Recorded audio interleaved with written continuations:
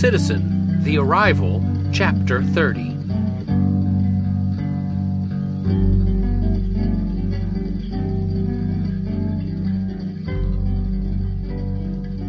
Harry and Lynn welcomed their son into their home, although it was an odd thing for Tracy to live with his parents at his age.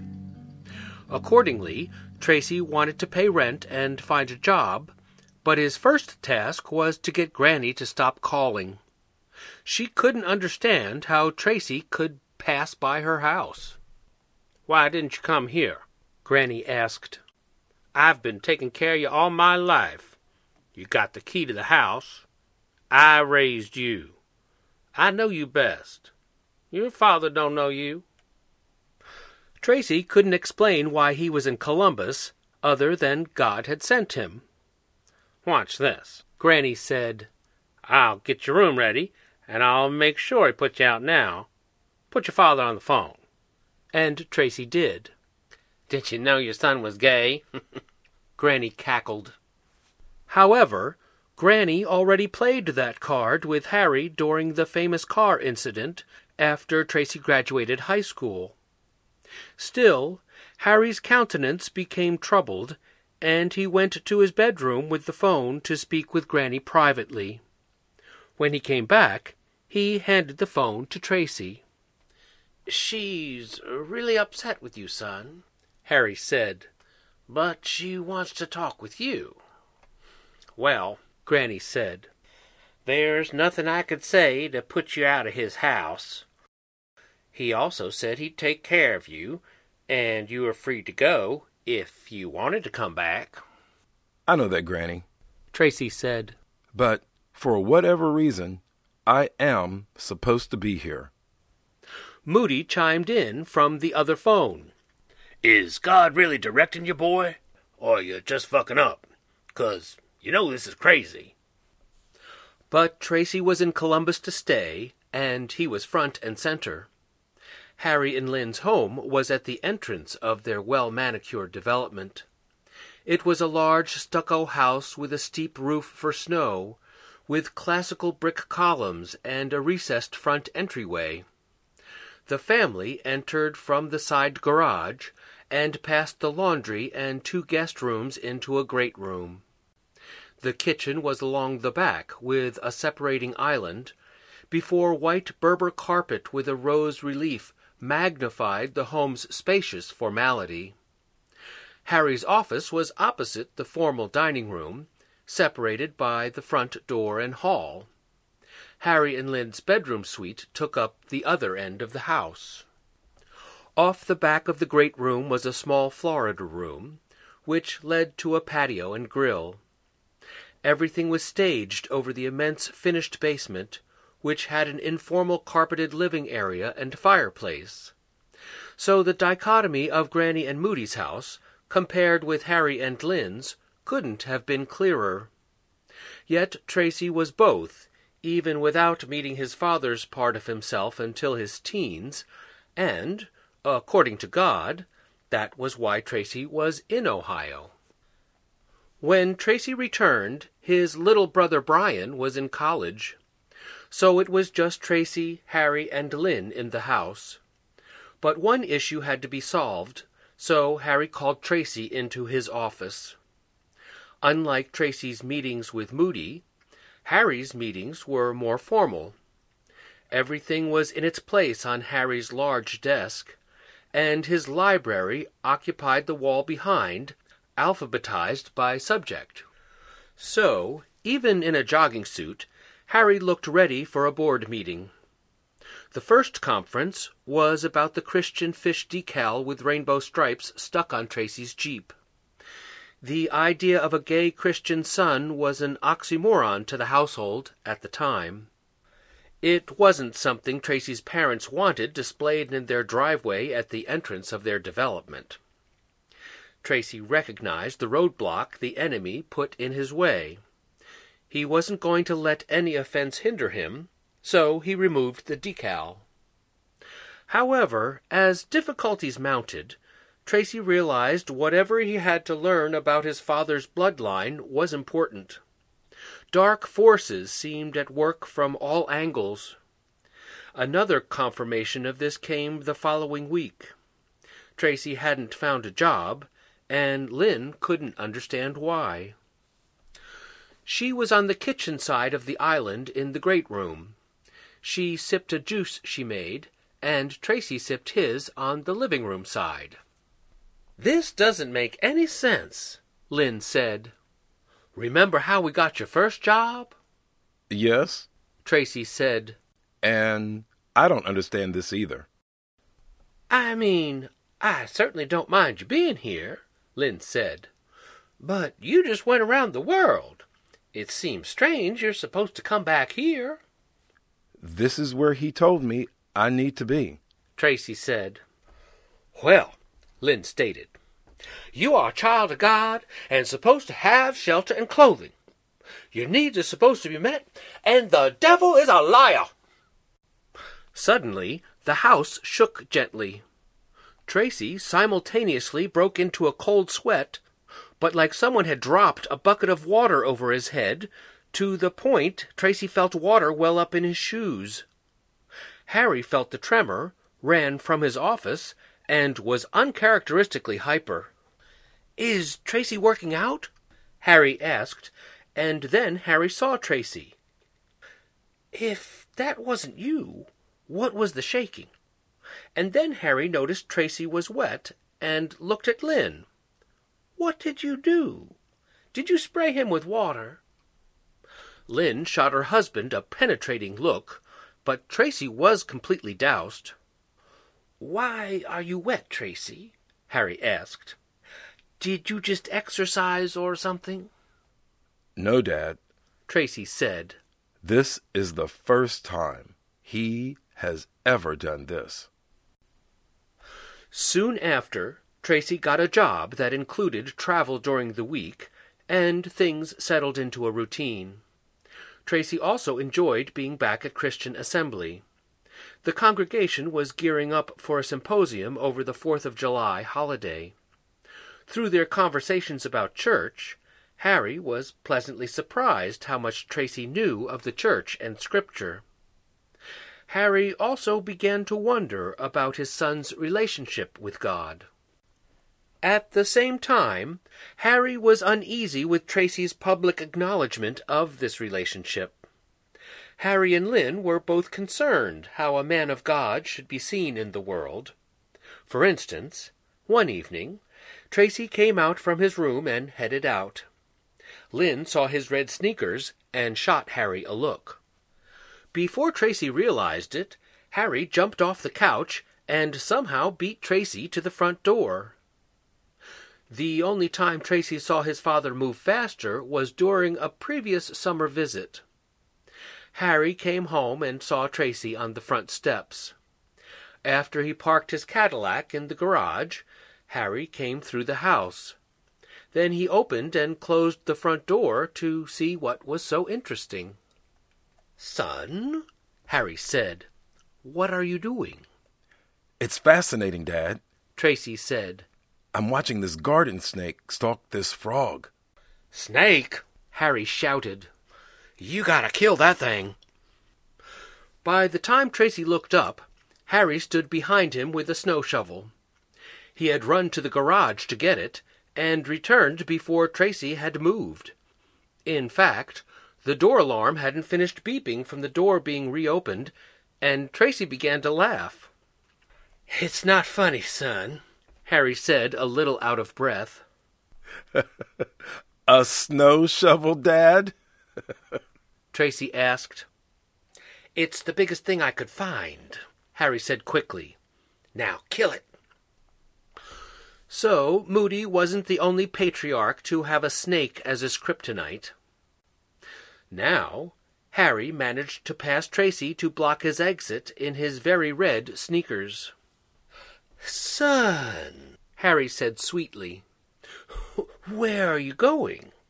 And Harry leaned awkwardly on the wall with his elbow to block the door. Although Harry's pose made it look like he was about to get a cramp in his ankle. I'm going to the movies, Dad. Tracy answered. dressed like that. What's wrong, Dad?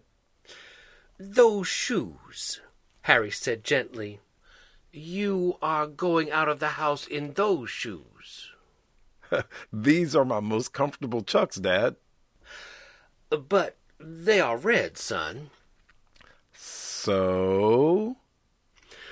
Well, Harry decided, your mom and I have decided that I need to take you shopping.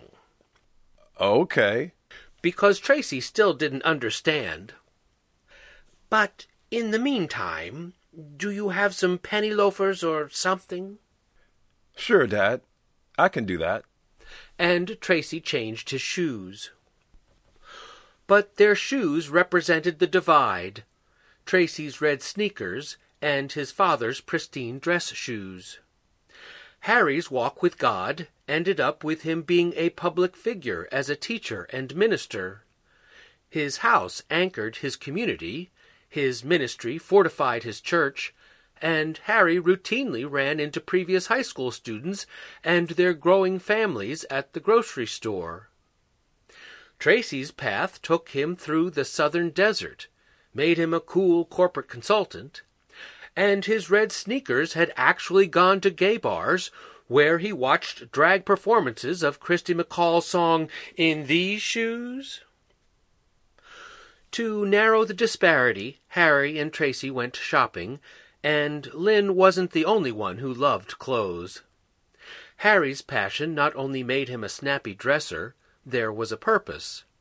His dress shirts were pressed to perfection, and his first, middle, and last name was embroidered on the right sleeve, which was revealed when Harry shook someone's hand. But that wasn't the only thing. When Tracy picked a polo shirt off a sale rack, Harry grimaced. "Son," Harry said, "let me show you something." And Harry reluctantly took the polo to hold it for Tracy. "Here, son, feel the edge of this sleeve." And Tracy did. "This fabric will cut you." Harry discarded the offending fabric and grabbed an exquisite polo from a hanger behind him. "Try this one," Harry said proudly. "See, this is what you want.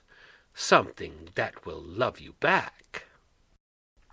So Tracy learned a few tricks, but his style was pretty much set by this time. Left to his own devices, Tracy went back to his casual ways.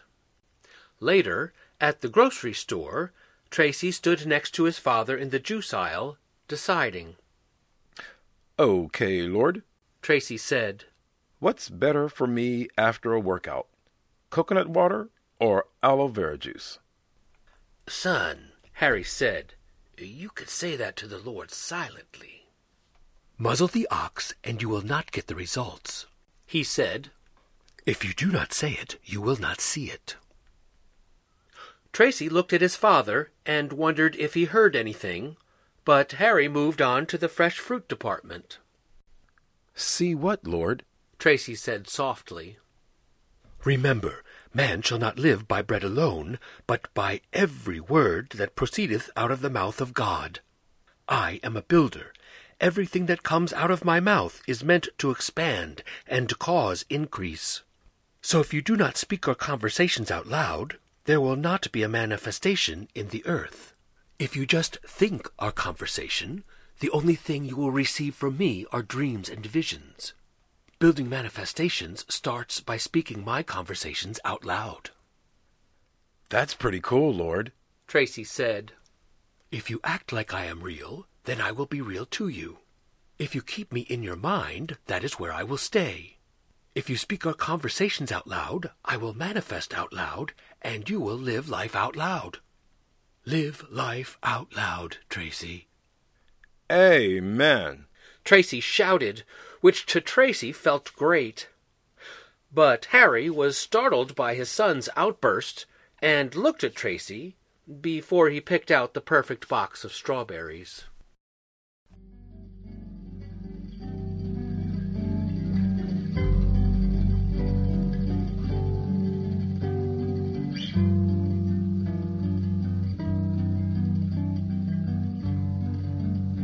Hello, everyone. Tracy here.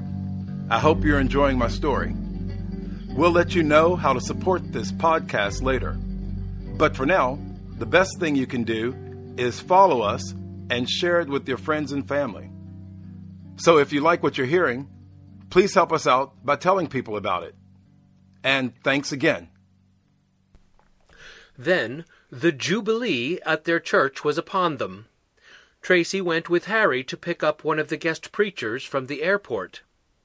He was a finely dressed black man with alarmingly welcoming eyes, and had a charming English accent mixed with the Caribbean.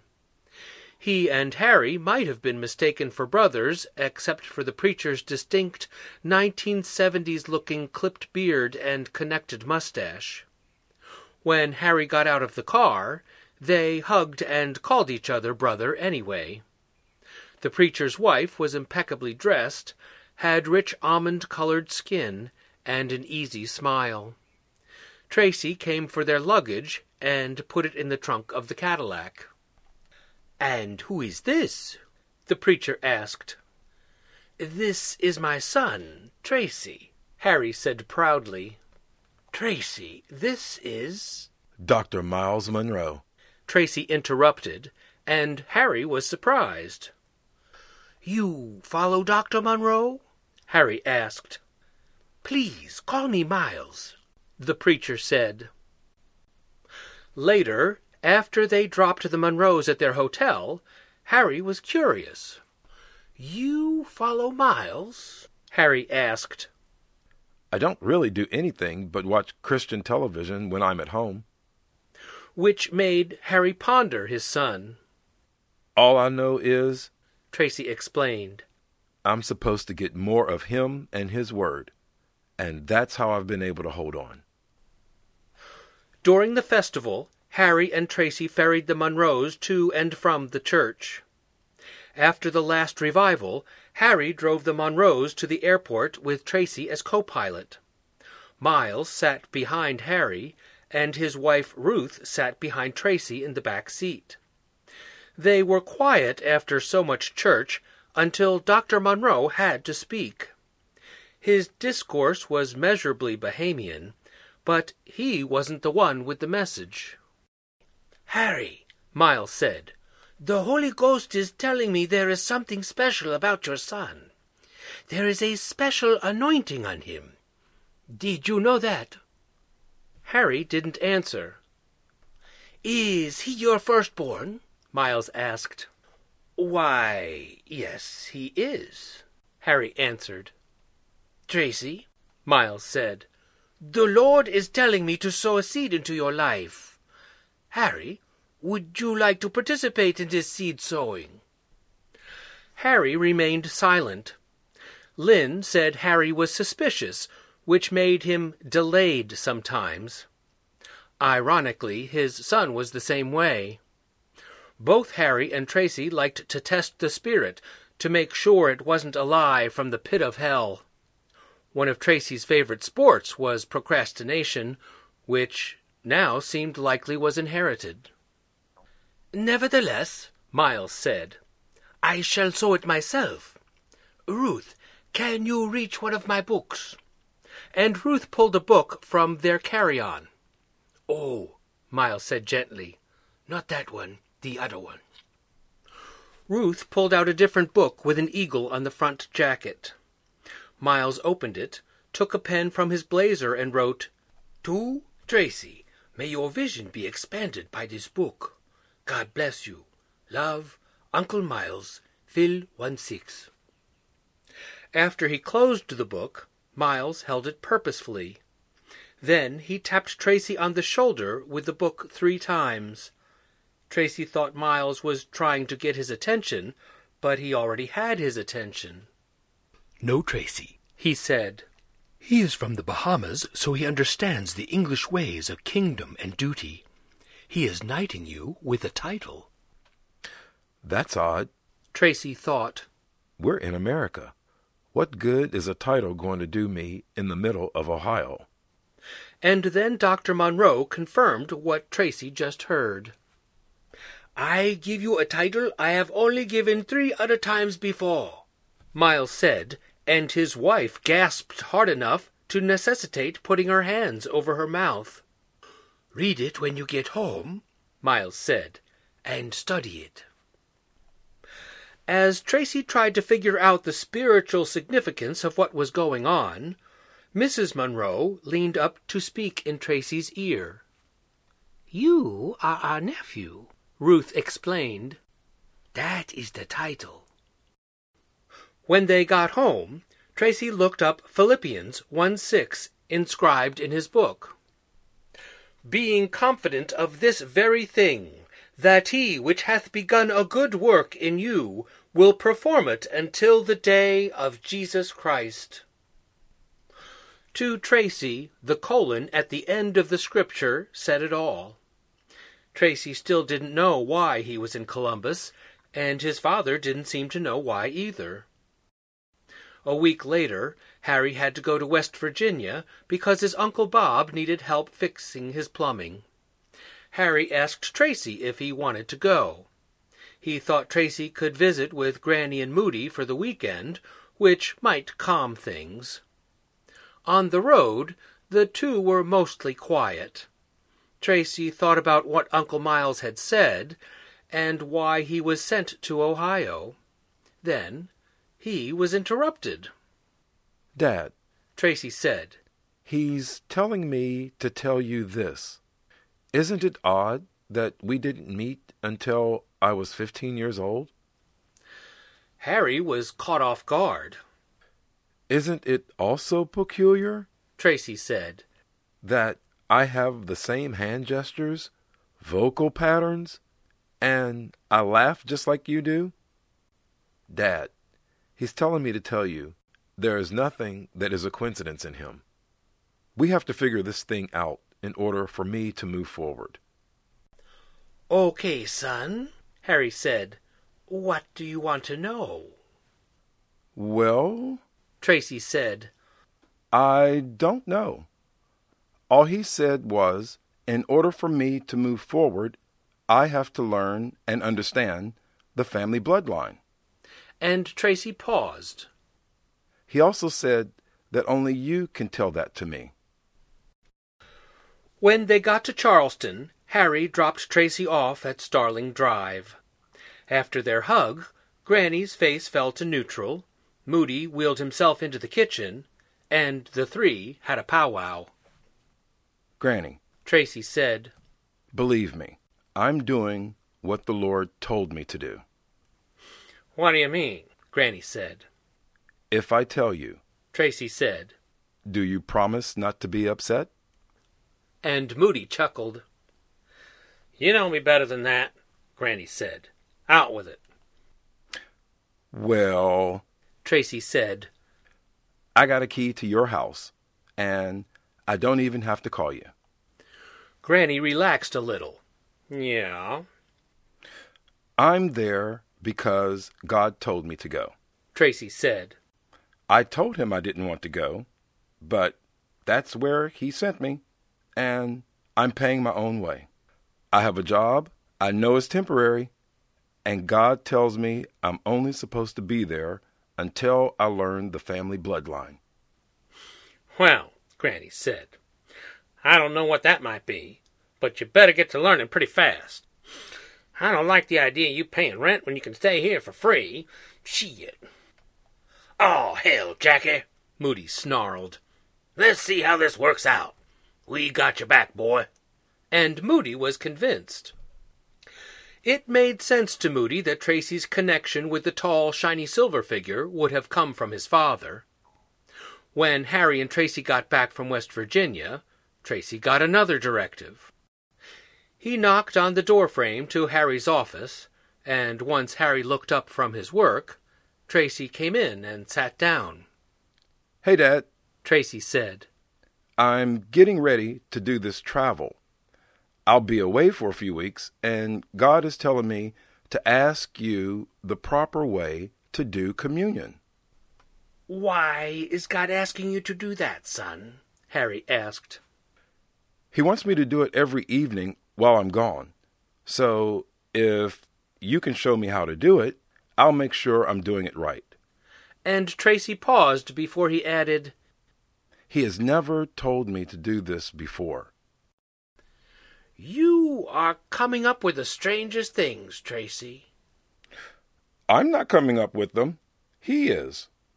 A lot of what he says doesn't make any sense. I just do it.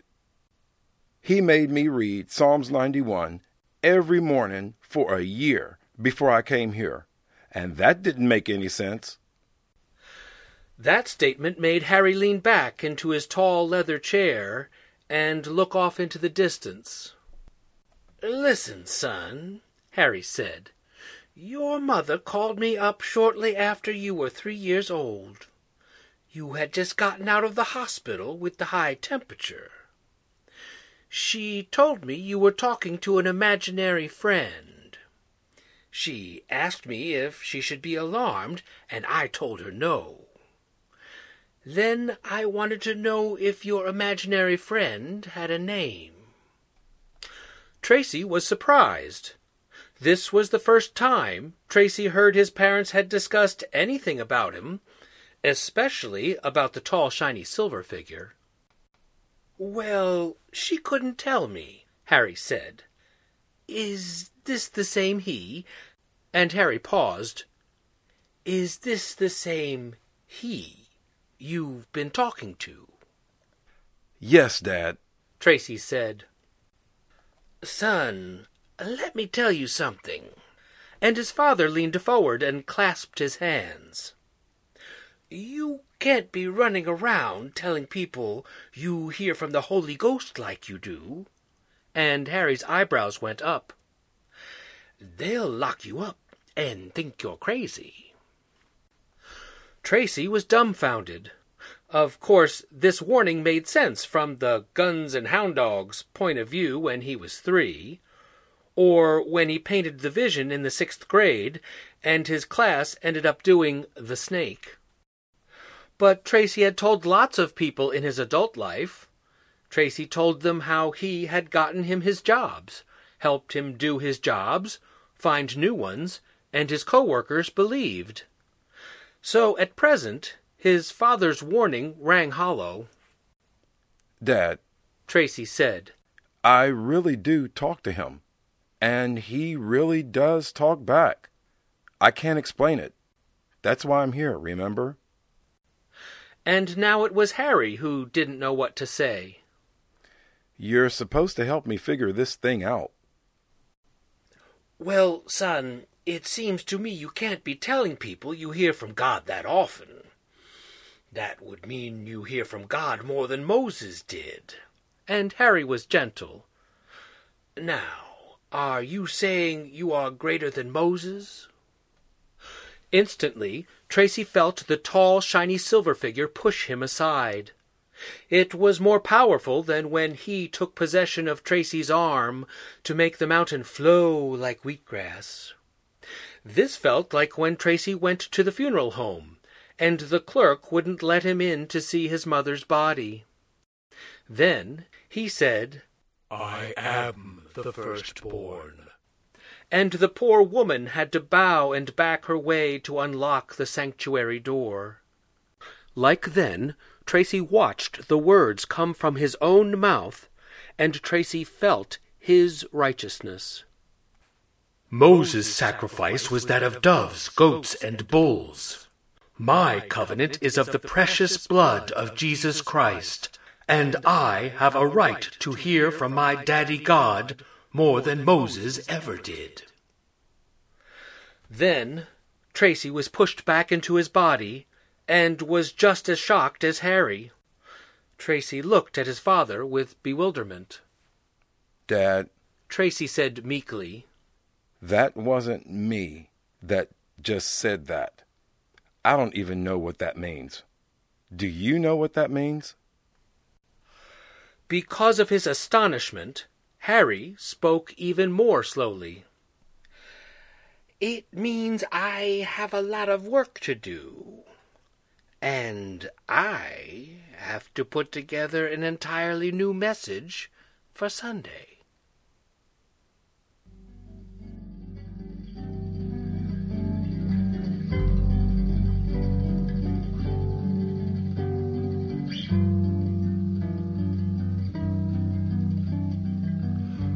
Thanks for listening, everyone. If you would like to purchase the book, Dual Citizen, it is available on Amazon. Be sure to search for Dual Citizen, The Connection. All 3 books, The Connection, The Training, and The Arrival, are available in print as well as on Kindle.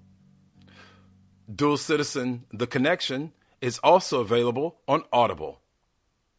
So, if you would like to skip ahead and see how everything turns out, feel free. But don't tell your friends the ending. Thanks again, and we hope everyone will find their place at the table.